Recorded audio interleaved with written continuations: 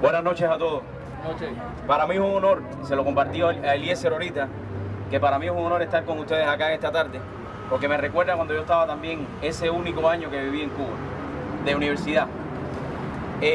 Esto es un poema que hace aproximadamente unos meses escribí, antes de que sucediera todo esto, y lo titulé Yo denuncio, porque muchas veces en Cuba quería denunciar, pero me daba miedo de que también me mataran, de que también me hicieran algo como a muchos le hicieron y le hacen hoy por hoy, de que esa dictadura siguiera siempre de alguna manera tapándole la boca a los que normalmente quieran gritar libertad o quieran tener un mejor futuro. El poema se llama Yo denuncio, y si pueden acompáñenme en la primera parte de cada párrafo, de cada línea, cuando digo yo denuncio.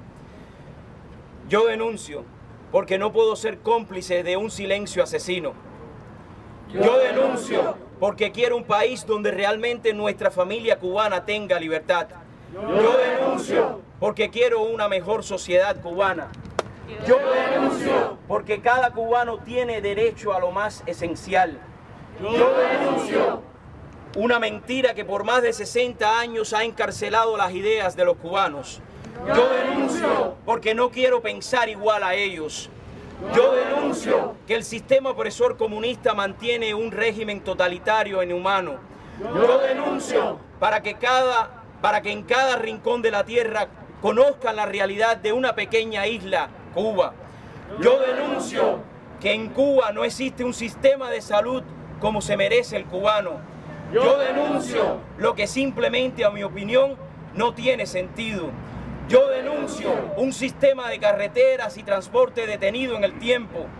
Yo denuncio un sistema socialista de educación que no educa, solo miente y trata de adoctrinar a nuestros hijos con sus ideas falsas. Yo denuncio porque por cada uno de los cubanos que hoy en Cuba no tienen voz. No seas cómplice, solo denuncia.